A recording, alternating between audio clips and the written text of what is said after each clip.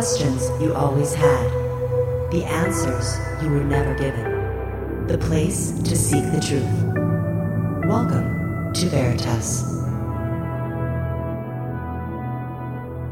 How did the Titanic, with double layer of 1-inch thick steel plate on her bottom, 15 watertight doors, and 73 additional watertight compartments, receive enough damage from a mild collision to cause her to sink in just 2 hours and 40 minutes? Why was the public never shown the frames of Hindenburg's initial fire, even though there were 22 professional photographers at the event to film her docking? If Titanic's hull was damaged so catastrophically, why were none of the survivors who testified able to describe any kind of impact? Even though there was no evidence, why was a static spark theory selected as Hindenburg's nemesis when it had never occurred in 9 years of scheduled flights? Finally, the latest evidence from the bottom of the Atlantic allows the truth about the Titanic and Hindenburg tragedies to be told. Was the Titanic, quote-unquote, accident a premeditated event? Was it deliberately sunk? If so, how and why? Greetings, I'm your host, Mel Fabregas at VeritasRadio.com. And to tell us more, tonight's special guest is Kenneth Price Jr., the semi-retired freelance engineer, writer, and musician currently residing in Washington State. A brief history includes his graduating as a mechanical engineer from the University of California in 1976. Kenneth then spent 14 years working for a major oil company, and we have a very extensive bio right on our website.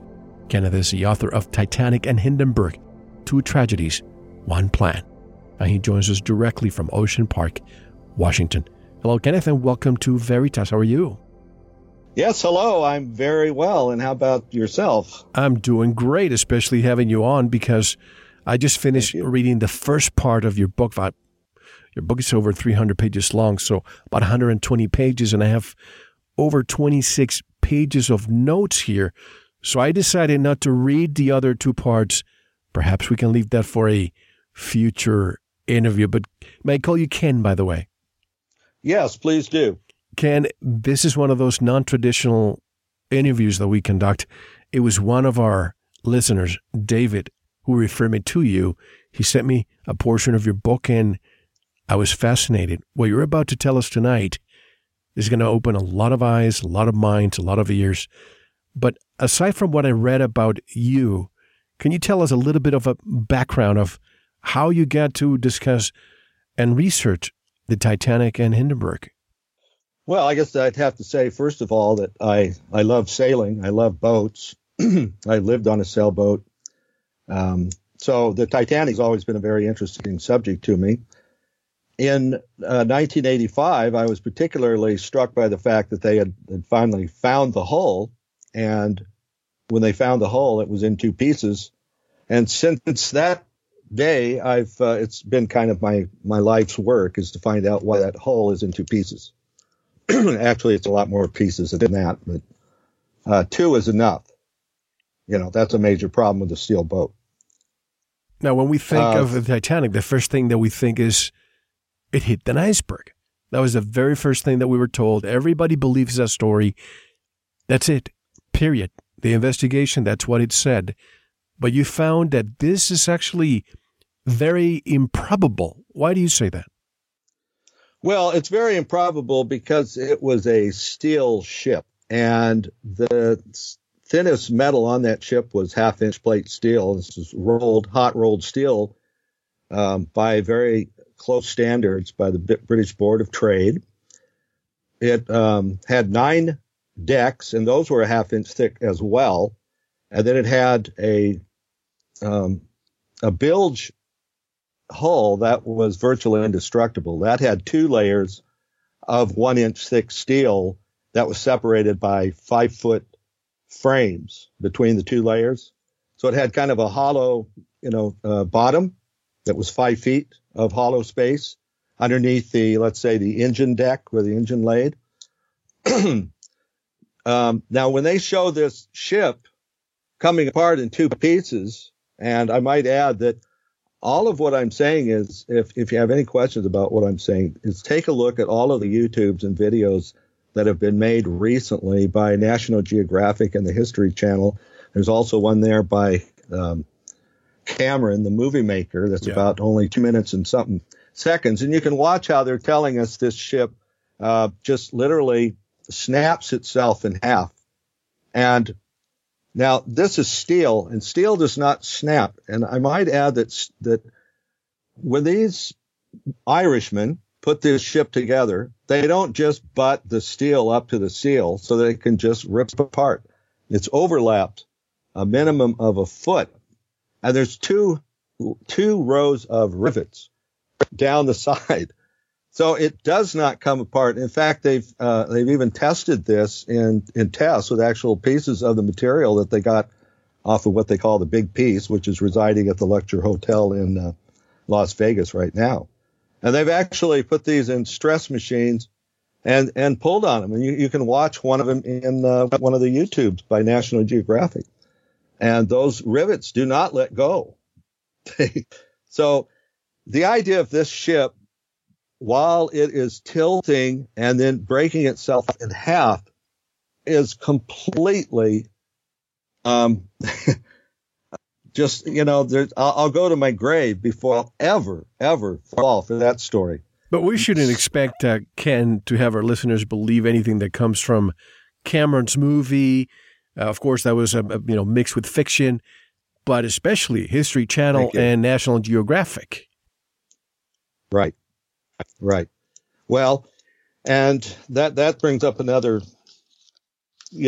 part of this whole story is all of these scientists that are involved with finding this wreckage and documenting the wreckage. They are looking at a debris field that is 5 miles long and 3 miles wide, and trying to explain how these pieces of iron that were riveted down, one rivet would have held these parts to the ship, but they're asking us to believe that they just came apart like a piece of soggy driftwood or something would. And how would you get the pieces of this ship in such a large area on the bottom of the ocean? Well, so they admit, and they say this in the official report, which is done by it's called the New York City College Marine Forensics Division. They're the official authority. They work with the Woods Hole Institute, with the Ballard group that found the hole, and the official explanation was put together in 2012, and I have that at the website. You can go look at the official drawing, and they call it the low-angle break theory. By the way, this is totally different than what Cameron depicted in the Titanic movie in 1997. That's the high-angle break theory. So I want you all to know that the high-angle break theory has been dismissed by the Woods Hole Institute, and that happened in 2005 when they found some additional pieces out of the very bottom of the bilge. So where was I? They've got this ship somehow spread itself out over 3 by 5 miles. The New York College of Marine Forensics admits the only way this could happen is that it came apart at the surface. Now, this is getting really hard to take because the original story of the Titanic is really hard to take. It's really hard to take because the ship had 16 watertight compartments, and to sink that ship was virtually impossible. Somehow they had to puncture 5 of the 16 compartments, or it would not have gone low enough in the water to sink. So that means they've got to damage the first 5 compartments, which is the length of about almost 300 feet of the side of the ship that they've got to put a damage hole through to fill up 5 compartments. You can understand why I'm saying this is really hard to believe. One thing has been kind of forgotten is that we're talking about 2 totally different materials here. One is ice, the other is steel. Ice is like a rock material. It's more like a mineral. Well, I shouldn't say mineral. It's more like a crystal, more like a rock. Whereas as steel, well, I shouldn't use the word crystal either. Well, steel is ductile and it's strong in every direction, whereas ice is only strong in compression and it's very weak in every direction. It can absorb blows by crushing. It can, it can be shaved off. You can do these things to steel.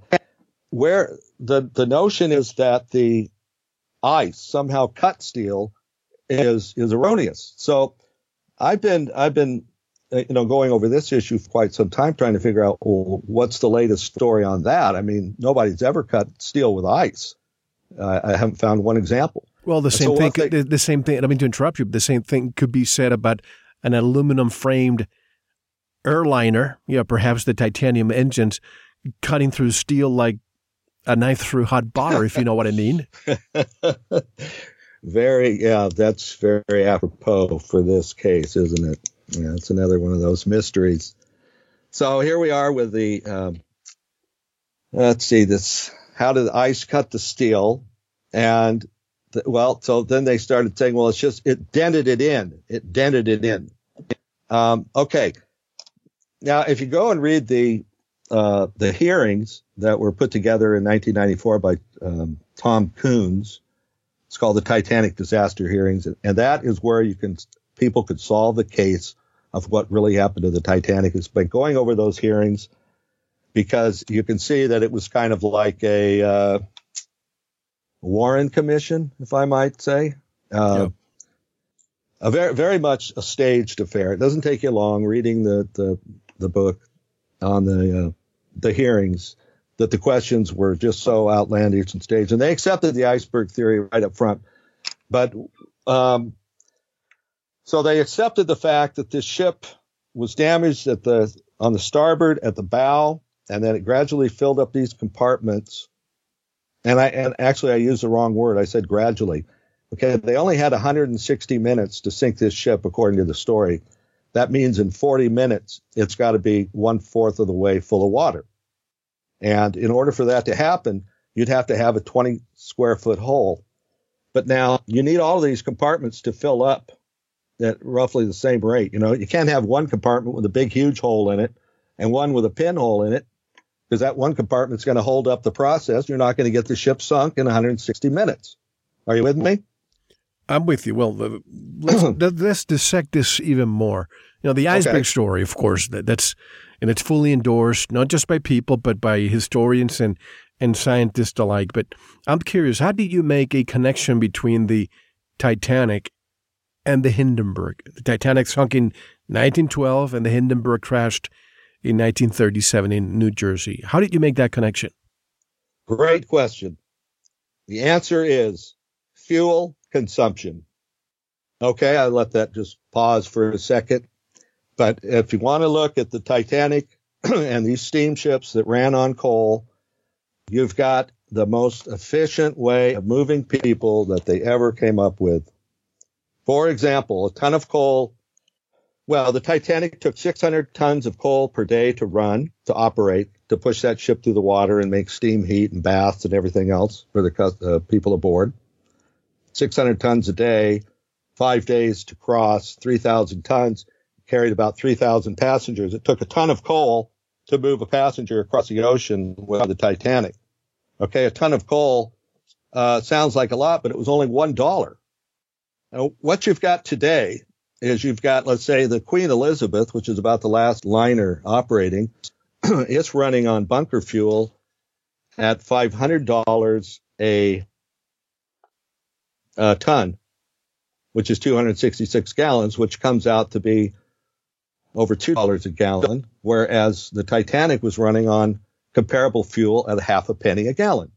So even though they've modernized these ships of today, like, for example, the QE2 is all very modern diesel powered. It's got 9 BMW diesels that are they are only attached to generators. There's just no mechanical losses in gearing, and then they have electric motors driving the 2 screws. So it's a very efficient system, but yet it's diesels, and they're running on diesel fuel, which has to they're running on bunker fuel and charging $500, or it costs over $100,000 a day to push that ship. Okay, so even though it looks like we've got engines today that are more efficient. The fact of the matter is we've been taken to the cleaners by a factor of about 20 to 1 because they took away coal. Now, when we look at the Hindenburg had a very effective form of anti-gravity. And so with the Hindenburg, even though it weighed 500,000 pounds, in order to get that weight into the air, all you had to do was release a mooring line and it would rise on its own. You know, what you've got now are very heavy planes full of fuel sitting on the runway. They race their engines up to full power. They go screaming down the runway, and they're really strained to get off the ground. With this type of technology, you just merely unhooked the mooring line. And then when the craft rose to about 500 feet, you started your engines. And all the engines had to do was push it forward. What were you pushing? A long cigar-shaped tube. And what was the Hindenburg using for fuel? Diesel fuel. It had diesel engines as opposed to every other aircraft out there running on high-octane aviation fuel. To push it forward. But the actual, right. If you want to call it a balloon, was full of helium or eventually hydrogen after the embargo. Well, the Germans always used hydrogen. And I might add, there's a good reason for that. There's only so much helium on this planet, but also the only way you can get an airship to descend is you got to let some of your gas out. And so when you get down on the ground, you're going to have to put some more gas back in. So helium, with it being as scarce it is to actually use as a airship fuel, or for all countries to use helium, I don't think there's anywhere near enough. Hydrogen is very easy to make. You can make it with solar power, so that you can make it very cheaply that way. And then you can also use it as fuel, so that when you're descending, you need to let your hydrogen gas go. You run that through your engine and you burn that on your descent downward. Yeah, but when your diesel tanks start getting depleted because you're using them, of course it's going to go higher. So that's when you let the hydrogen go out, right?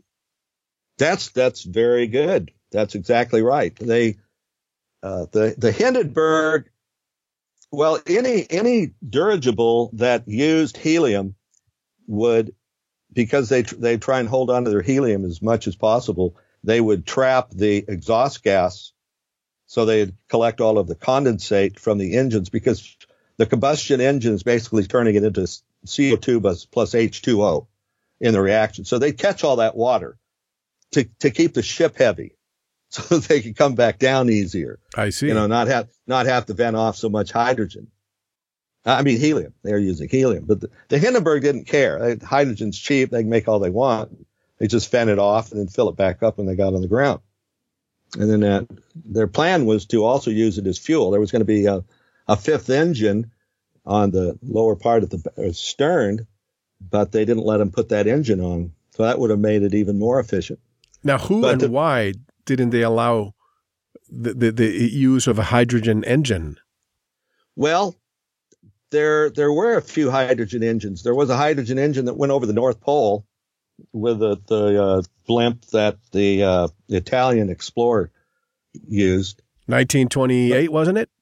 That might be about right. I can't remember. 1926, actually. And he used hydrogen, but the oil industry is scared to death of hydrogen. I can tell you that right now. They do not want us using hydrogen as a fuel. It's the obvious choice for a fuel. I mean, come on, when you burn hydrogen, it turns into water. That's a combustion reaction. Hydrogen plus oxygen goes boom and produces H2O plus heat. And so you've got a perfectly non-toxic reaction. Will never produce any kind of pollution. And you've always got a source of hydrogen. It's in the water. Well, of course, they tell us that, well, we can't get the hydrogen out of the water without actually putting more work in to get the hydrogen out of the water than the amount of energy we'll get out burning the hydrogen in the air. Yep, that's what we're told. That's what every scientist will tell you, and it's just flat out not true. You've got people out there that have scientists, et cetera, that have developed ways to have that water molecule split apart very readily. They use just the right vibration, radio waves, and the right frequency. And there is a way to break that water apart readily. Stanley Meyer proved it with his water-powered car. Yeah.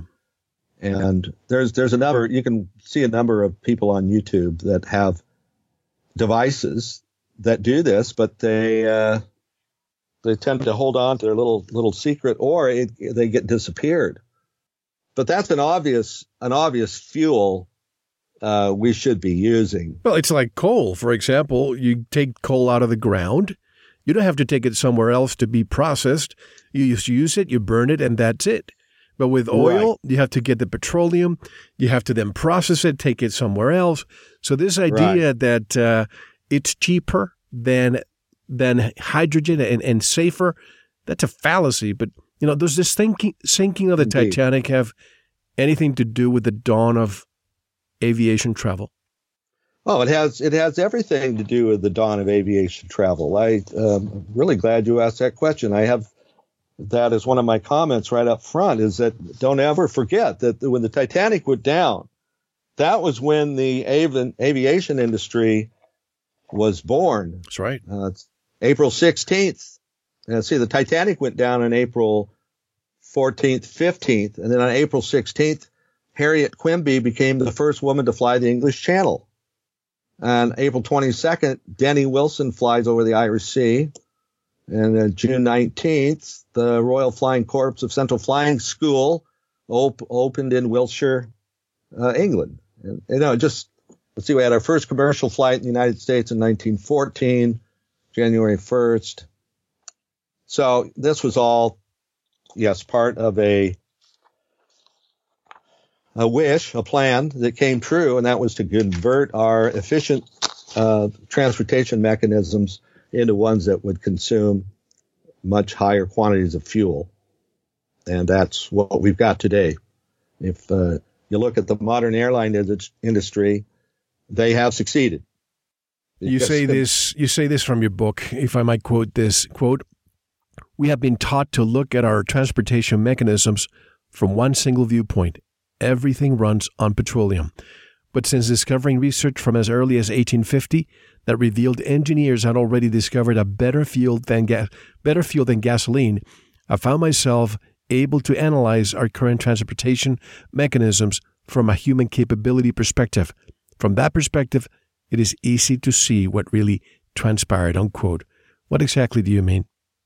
What I mean is, if you take oil out of the equation, if you would have left the situation open the way it was, for example, in 1850, they weren't even messing around with gasoline. It was such a poor fuel. They were using things like methanol, which is a high octane alcohol, one carbon alcohol.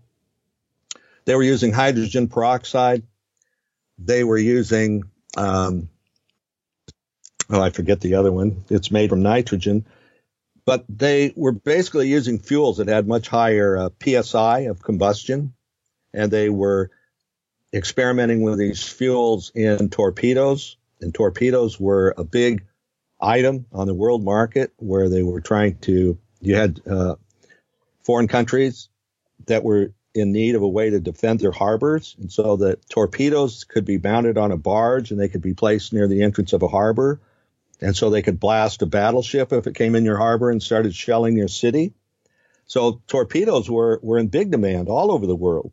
Now, this was an industry that we never got to see until World War II, when we started to finally see the torpedoes. I didn't really see my first torpedo until about 1990. I finally saw a cutaway of a torpedo, and I about fell all over myself with the technology in that torpedo. That was like a revelation. But so we were talking about that everything runs on petroleum. That's they took away from us. The first big thing they took away from us was alcohol. Alcohol is a superior fuel. They used it at Indy for the reason that it wouldn't erupt and drivers wouldn't be burned. So they started using it in the 50s after there was a really horrendous car crash that burned up a couple of drivers. Are you talking about as a fuel source or prohibition? Fuel in the vehicle. Methanol is an alcohol that's not for drinking.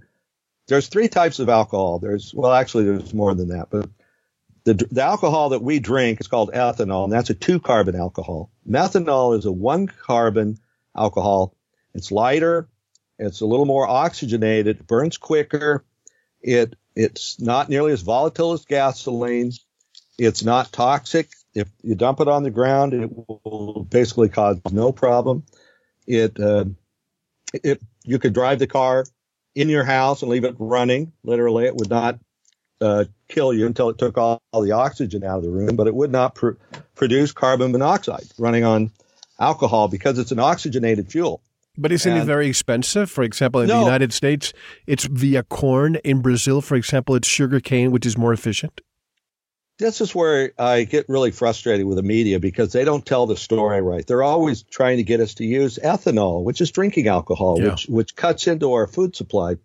Methanol could be made from any petroleum product. It currently is made from methane gas.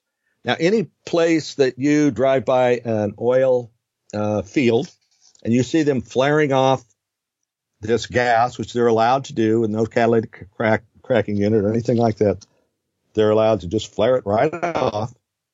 And that's mostly methanol. Okay.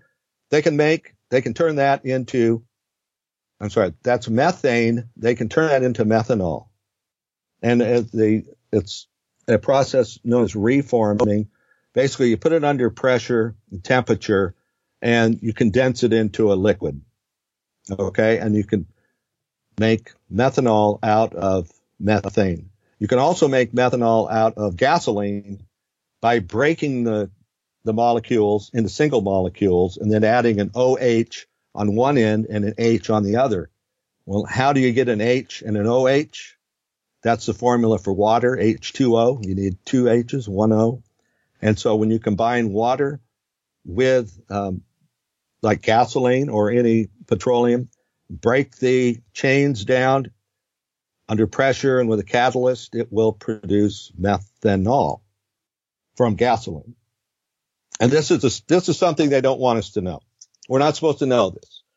We're only supposed to know certain reactions that they can do at the refinery. Like we know they can crack heavy stock into gasoline because gasoline is such a big seller. And we know they have the reformer. If they need more diesel, they can reform gasoline up to a heavier viscosity like diesel. But they can also, with a higher temperature, see, this is something they don't teach us in college, is that water becomes unstable at around 500 degrees centigrade. It becomes unstable and it starts doing things that it wouldn't normally do. And so you can get it to come apart and combine with the hydrocarbons and produce methanol, which is CH3OH. And see, it's got all of the same atoms as water and methane gas. That's all there is. So anyway, in the process of breaking gasoline into methanol, methanol, you get a higher yield than what you started with. And the yield is 4.5 to 1. So if you started with 1 gallon of gasoline, you're going to end up with 4.5 gallons of methanol. I'm going to try to steer the interview a little bit away from too much technicalities, just because a lot of people may they might not really understand this and they will go over their heads. But I want to really focus on the why it happened. For example, 9/11, it had a profound effect on the public, not in the United States only, around the world. What effects did both disasters have on the public? Okay. Well, with the Titanic, it created this huge psychological, unjust half-truth. And that is that our technology was flawed, that we didn't know how to build ships well enough to cross the Atlantic without the possibility of hitting something and sinking. So people were of the feeling that, boy, it's scary to travel.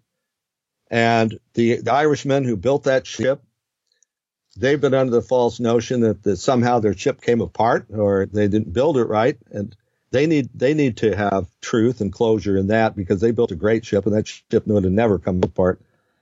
So that one of the reasons was to kind of scare us, numb us a bit, so that we would be more inclined to accept air travel.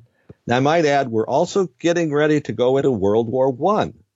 So that has something to do with it too. You know, it's like this horrible loss of life. We sort of get used to, we get this chilling feeling like, oh, you know, because it's death has occurred, but you know, it sort of gets us accustomed to it almost. Sort of like gives us the idea that maybe war is on the wind or something. And what else did they do with the Titanic? It was the most efficient ship because it had a combination of pistons and a steam turbine. And the piston engines were three-stage, so they were very efficient, the most efficient of their day. And then that exhaust steam went into the steam turbine. So the Titanic was the most efficient ship that was out there on the ocean. Now, part of that is because of its huge size, and we can get into that. But the larger a ship is, it inherently makes it a little more efficient. And a lot of people don't know that it had two sister ships, the Olympic and the Britannic. Whatever happened to those two ships? And they were identical, weren't they? They were identical. Yes, they were built in the same yard. They were actually the only ships that were ever built in that yard where the Titanic, the Olympic, and the Britannic were built.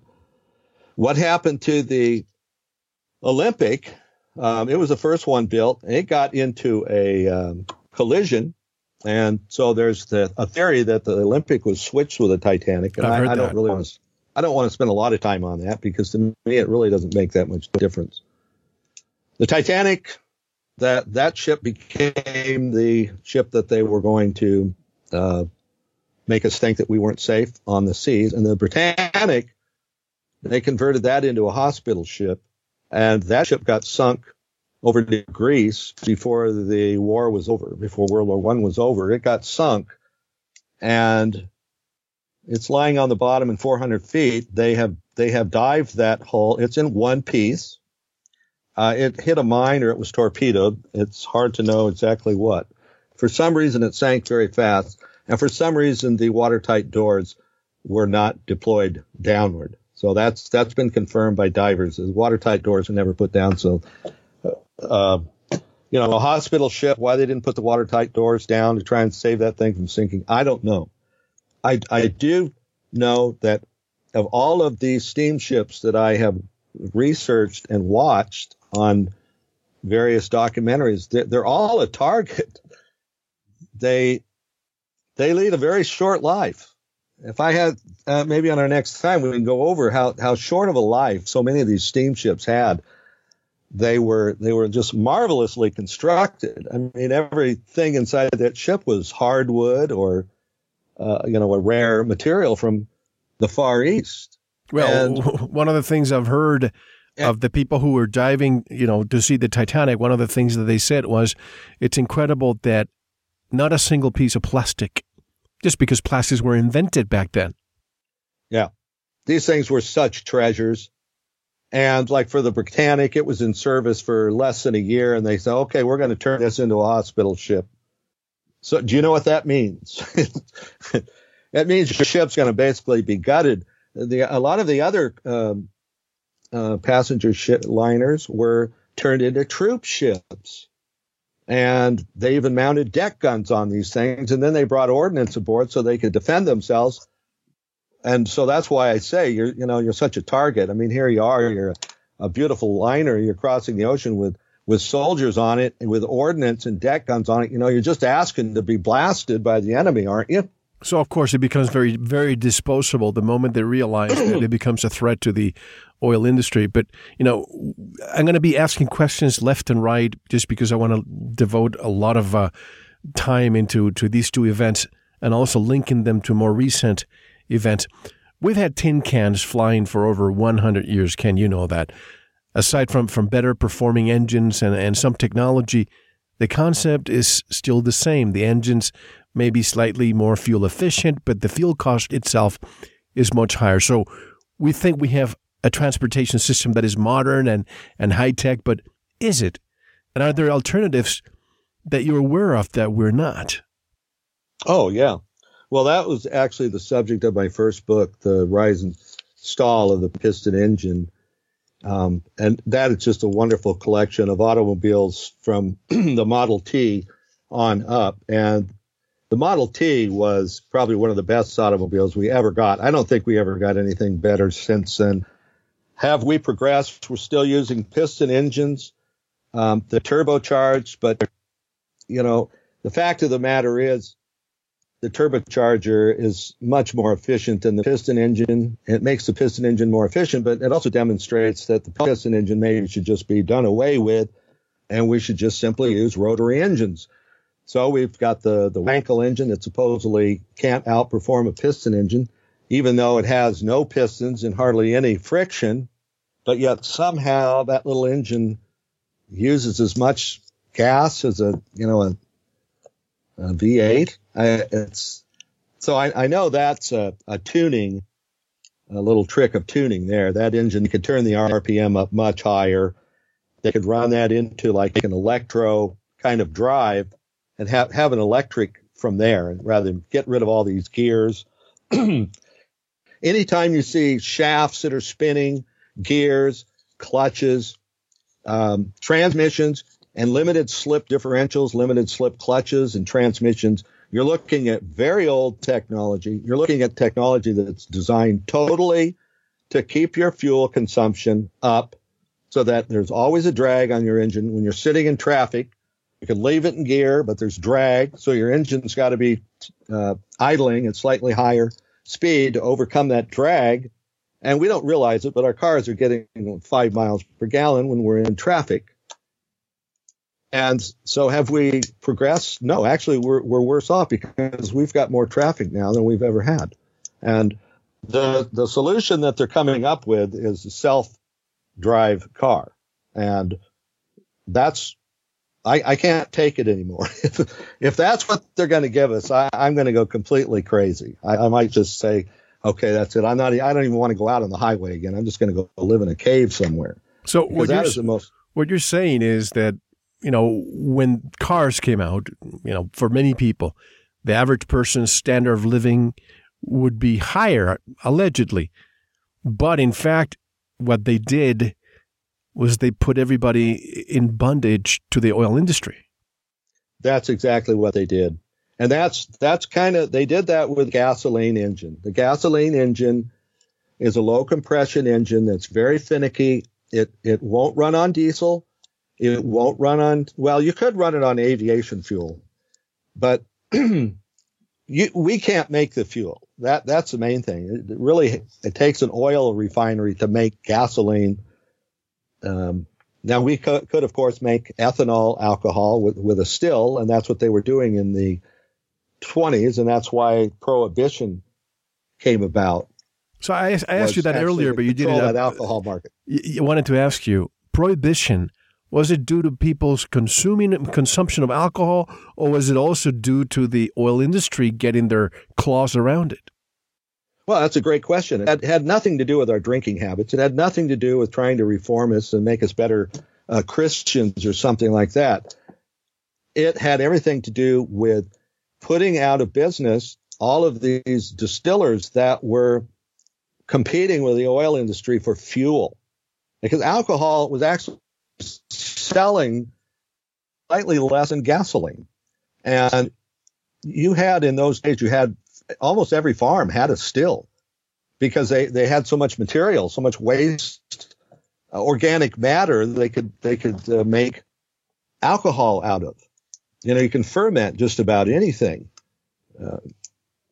One of the big supporters of alcohol was always Henry Ford. In fact, his 1908 version was set up to run alcohol as a primary fuel and gasoline as an option. So when Prohibition came along, they control the alcohol market, which basically shut down all of the alcohol going in as fuel.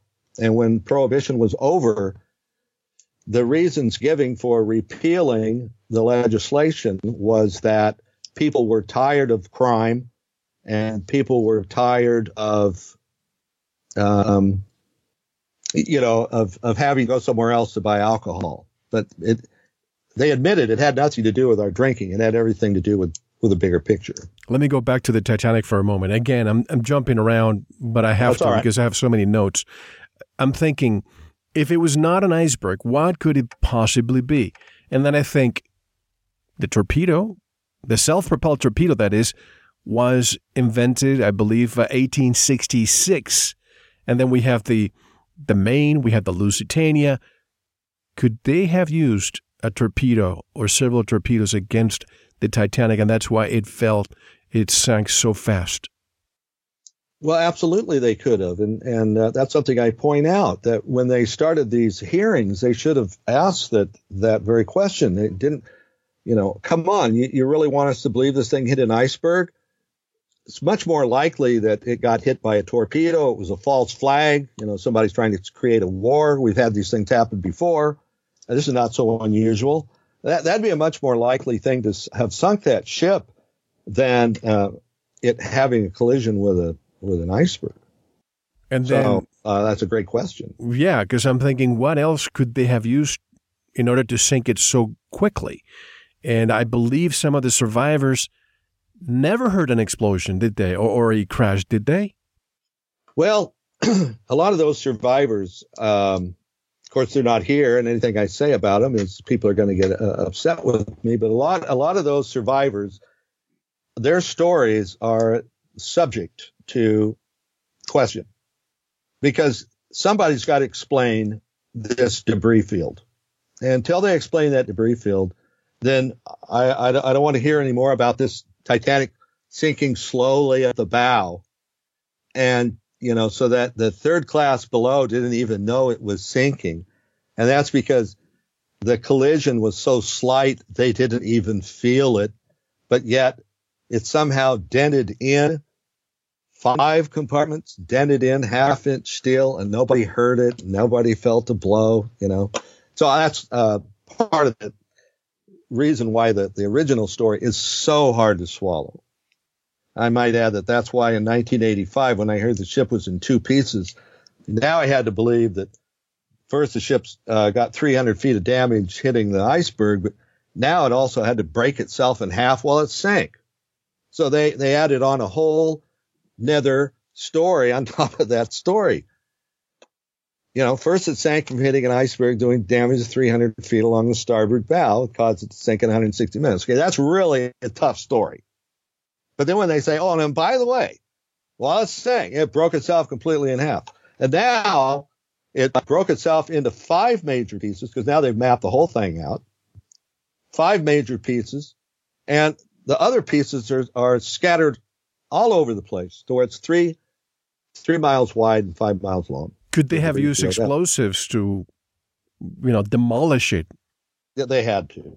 Now that the pieces that are out of the very bottom of the bilge, which were right below the 2 engines, which weighed 2,000 tons each, underneath these engines, there was a pedestal made of iron that was about 2 inches thick for those engines to sit on. And then that was on top of a lattice work, cross members, called I can't think of what they call that. And then underneath that was the first 1-inch layer of steel. And then underneath that layer, there was about 9 additional beams running longitudinally just under the engines because the engines were there. Then you have the frames dropping down 5 feet. Then you have the 1-inch layer of steel on the very bottom. Now, right in the center of the engine, if you draw a line straight down, that's where the hull is cut across. And I say cut because there's no other way steel could separate that way. If you pull steel apart to get it to separate. It's not going to separate in a straight line. And in fact, it's going to stretch and basically not separate. I mean, to get steel to separate by pulling it apart is virtually impossible. I want you to know that. It keeps yielding, and then it work hardens, and it gets even harder to stretch. And so unless you keep pulling the load harder and harder, it just doesn't come apart. It might buckle, it'll bend, but so you've got these two pieces out of the very bottom of the hull that had to have been cut through the top layer and the bottom layer because the cut lines are all lined up. And there's 6 separate cut lines because there's 2 separate pieces. So there's a cut line on each side. And then since you have 2 layers, you have to have a top cut line and a bottom cut line. And the only way I could visualize, and I've talked to other people in steel, is they used a linear shaped charge. And today they have them. It looks kind of like a big cord, and you lay that along the steel. And when that thing goes off, it's like thermite and magnesium, things like that. It's burning at such a high temperature, it just cuts right through the steel, cuts right through it. And that's what looks like took the Titanic down. That's what I would guess. I keep making. No, go ahead. Finish your thought. Well, there's just no way you could cut steel like that. You can't do it by buckling, and you can't do it by stretching it. You can't do it by putting that hole through some kind of forces. It had to be taken out either mechanically or by explosives. I keep making comparisons between 9/11 and the Titanic, and at the Pentagon, for example. Right. Contrary to what the mainstream propaganda machine tells us, there wasn't a plane that crashed. A plane doesn't create a 2-car garage hole, therefore no victims at the site. But you're saying that a new report has come out stating that no skeletons have been found at the wreck of the Titanic, and that would be 1,162 persons. If that's the case, right, then what happened to the people, just like I wonder what happened to the people who boarded the planes on 9/11? Yeah, that's a question that needs to be answered. That's exactly why this needs to be talked about. This whole case, we don't have closure on this because we have 1,162 people who are completely unaccounted for, and 56 of those are children. Now, anytime you've got missing children, that's a red flag. Those children could have been, I don't know if you're familiar with the child trafficking. Oh, of course. And slavery, too. Out there. And this has been going on for as long as the Titanic has been around, and before that. These people could have simply been moved to a foreign country and sold as slaves. They didn't have to drown. They didn't have to die. And it would have been a lot easier to just simply say, hey, get on board the ship, and we're going to take you to port, and then just take them somewhere else. I wouldn't be surprised. These people find profitability. This could have been another profitable venture or venue for their perpetrators. Well, that's a good point. They never pass up an opportunity to make a little extra money off of a job. So this would be a way to make a little extra money, to sell those people off as slaves or do whatever they did with them. But there wasn't really a new report that came out about, there's no bones. That's my thing. I went over all of the dive reports, all of the excavations that they've done, and they're so extensive. And so I list. They should have found bones by now if there's any bones down there. They've been vacuuming. They've been going into every single locker and every place they can to find whatever. They have brought up hundreds and hundreds of thousands of artifacts. Anyway, you'd be amazed. You'd be amazed if you read the summary of all the dives and expeditions that have gone down there, all the things that they brought up. Now, here's something else. Many famous people who purchased tickets for the journey, but they did not actually sail. And they included Hershey's chocolate founder, Milton Hershey, Guglielmo Marconi, the inventor of the telegraph and radio, J.P. Morgan, the American banking and steel magnate, Alfred G. Vanderbilt. J.P. Morgan, one of the richest men in America. So all these people had purchased tickets but didn't go. Doesn't that strike you as a little bit odd? Well, again, that's kind of like the 911 thing where a lot of people were tipped off that Don't show building up. was coming. Yeah. Same thing. Yeah. Absolutely. That's such a red flag. But, it's just one of so many that's just kind of added on there. So is the iceberg for the Titanic and the spark for the Hindenburg the equivalent of the planes that allegedly brought the towers down with kerosene on 9/11? Precisely.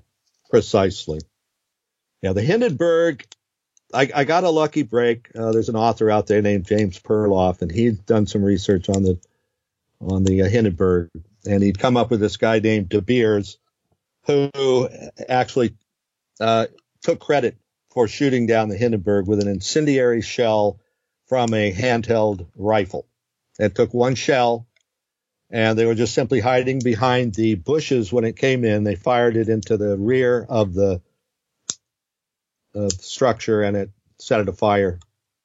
Which, if you fire an incendiary shell into just about any aircraft, it's going to come down. So it doesn't mean that the Hindenburg is unsafe. Everything's unsafe if you have people trying to shoot you down. Of course.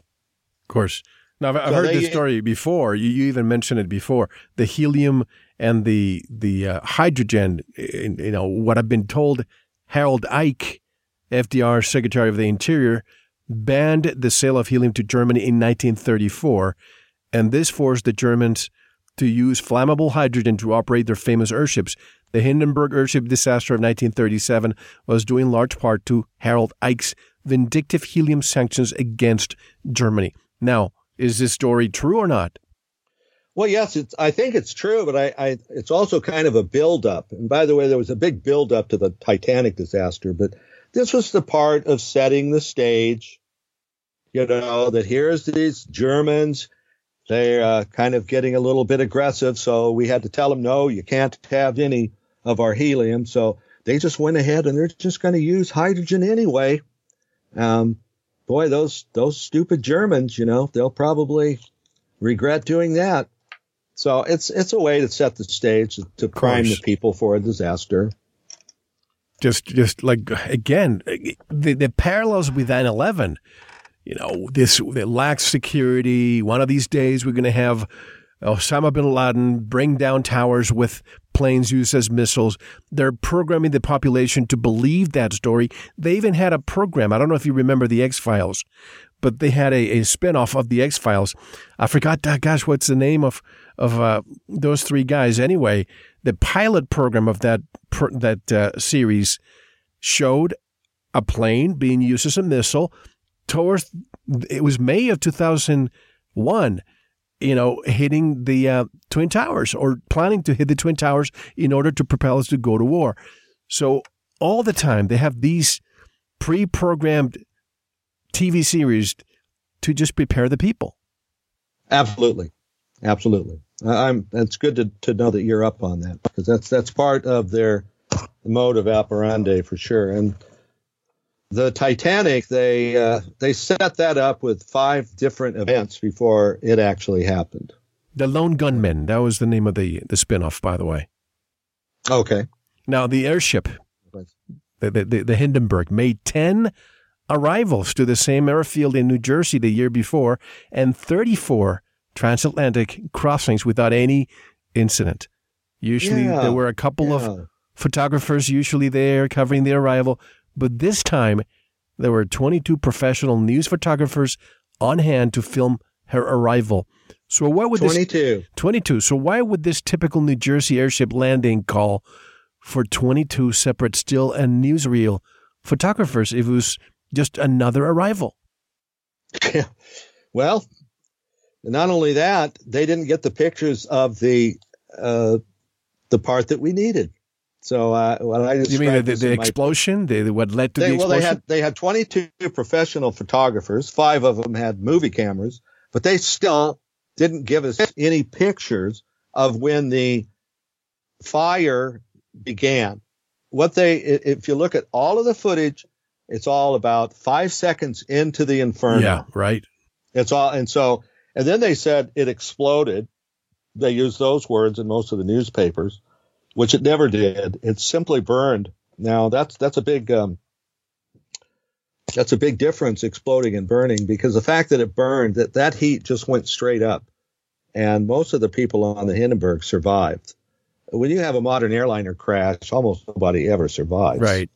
So this shouldn't have been used as a reason to cancel airships worldwide. So why were those 22 photographers there? They were there to document a disaster and make it look like a worse disaster than it was, because then they played the newsreels for decades after this in our theaters. I remember I was still seeing it in the 50s when I went to the movies. I was still during the breaks between the feature films, I was still watching these clips about the Hindenburg burning. And of course, they always like to show somebody walking out of the flames, engulfed in flames, just like a Hollywood Towering Inferno. Movie.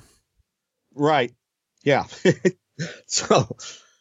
But I remember watching that movie in 1975 when it came out. I was a little kid, and I was so, wow. It was horror for me to see all those people being burned. So all my life, I believed that story. Just like all my life, I believed the story of the Titanic, even though if you asked the new generation that watched the Titanic movie from 1997, many of them say, "What? That was a real event?" Have you heard that? I haven't heard that one. Now, at the time, here's another factoid that I'd like to explore with you. At the time, there was no live broadcast. So how did the news commentator, Herbert Morrison, say the famous words, quote unquote, it burst into flames? And then he broke down with emotion as he went on to describe the Hindenburg burning and people running for safety. This reminds me, Ken, of that reporter in 9/11 who was obviously reading from a script, obviously reading it prematurely, stating that Tower 7 has collapsed when he was still visible on the TV screen shortly after it collapsed. I saw that. Was it the same with this Herbert Morrison? Could have been. I don't honestly know that Herb Morrison, if he was on the good side or the bad side on that day, I don't know. But I do know that what he did do was make a recording. That was a recording. It was never a live broadcast. And so they spliced this in with the footage and they turned it into a live broadcast. And that's what I have a problem with. Because exactly. You can't time sequence it. You don't really know what's going on. It's an orchestrated. It's like what they did with TWA Flight 800. The CIA came out with a movie that showed the nose blowing off and the plane going straight up. Just ridiculous, totally ridiculous. Look, I when I moved to Asia in 1996, July 18th, the day before, it was 1996, not 98, that the Flight 800 explosion happened midair. What do you think happened?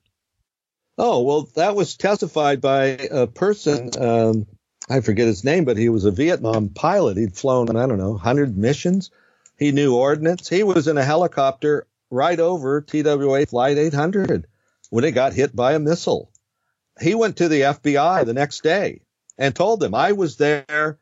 This came up, it hit, and they wrote down his name on like a business card and said, we'll get back to you. And of course, never did. The story I was told, it was that there was a Navy ship close by, and by mistake, a missile was launched. It shut down Flight 800. But Clinton didn't want anybody to think it was, well, first of all, they couldn't admit that it was the Navy, number one. Number two, they didn't want it to be looked upon as terrorism. We had the Olympics in Atlanta at the time, so they had to say, oh, it was an explosion. Right. They just can't give us the truth, and they didn't. They didn't give us anything near the truth. And there were some Egyptians that were on board that flight, and there was also a lot of retired TWA people who, there was some thought that maybe that their retirements, they'd been killed, so they didn't have to pay off their retirements. I don't know. There was a couple of side stories with that one. How do you compare the Titanic fuel system to our most advanced cruise liner of today? superior, definitely superior. The Titanic could run off of virtually anything that would burn. And so it had absolutely no dependence on an oil company. Today, you've got all of these ships running with these super engineered engines that need a very specific fuel. There's only one place they can get it. And everybody knows that the oil industry is a monopoly. Okay? It's a monopoly because look at the world. We're all running the same kind of engines, the same kind of cars. They're all made out of iron. They all rust. They all use tires that are made out of petroleum that all wear out. You know, it just goes on and on. They all use oil filters that have to be changed. They all have batteries that don't last. And it's just a gigantic way of making a lot of money off of humans' basic need to move about. Not to mention planned obsolescence. You know, we have to take our one and only break here, but I remember, well, I wasn't born when the electric car, the cable car came along, but I believe it was the tire industry that lobbied to get rid of the cable car because it was a threat to their industry. Just like the horse industry lobbied to get rid of the Model T car because they said that's going to be too dangerous. And, well, the rest is history. But when we come back, I want you to answer this question. Who are they who determine for us what types of mechanisms we get to choose from? And how can people buy the book? I'm not sure if it's for sale yet, is it? Mel, it's not for sale, and I don't want to sell it, honestly. I don't want to try and make money off of the story of the Titanic and the Hindenburg, two tragedies. I just really would like the truth to come out so that people can stop worrying about traveling over the ocean. We're totally safe there. Those people in Ireland who built that ship, they can know that they built a fantastic ship, one of the best ships ever built. In the meantime, if I can just get people interested in this, that's my goal. So I don't have it for sale. It's at the website. You can go there. You can read it off the website. You can download it, and you can see some of the drawings. And I've got some links there to some YouTubes that you can look at, and you can have a lot of fun. It's a very interesting book. I think it's a must read. For anybody who's really wanting to go out into the world and have an honest appraisal of what you face, I think it's a very beneficial book to read. I agree with you, and the link to your website is right on our website, so anybody just go to our website and you'll link directly there. I highly recommend that you read this book, and I didn't expect that you were going to offer it for free, so that's even a great bonus for our readers to have more of the real, what could be possibly real history, which makes more sense than the quote-unquote official stories. But much more, folks, when we come back. I have over 27 pages of notes here. I'm only on the 6th page, so I don't know that I'll be able to cover it all, but I'll try next time. If not, we're going to have Kenneth Price back on the show. This is Mel Fabregas, and you're listening to Veritas. See you in the member section. Thanks for listening to part 1 of this very important Veritas interview. To listen to the rest, head on over to the member section or subscribe at veritasradio.com. You don't want to miss the rest. Don't forget to visit the Veritas store, where you can find great products like pure organic sulfur, rebounders, turmeric, and other great supplements. Thank you.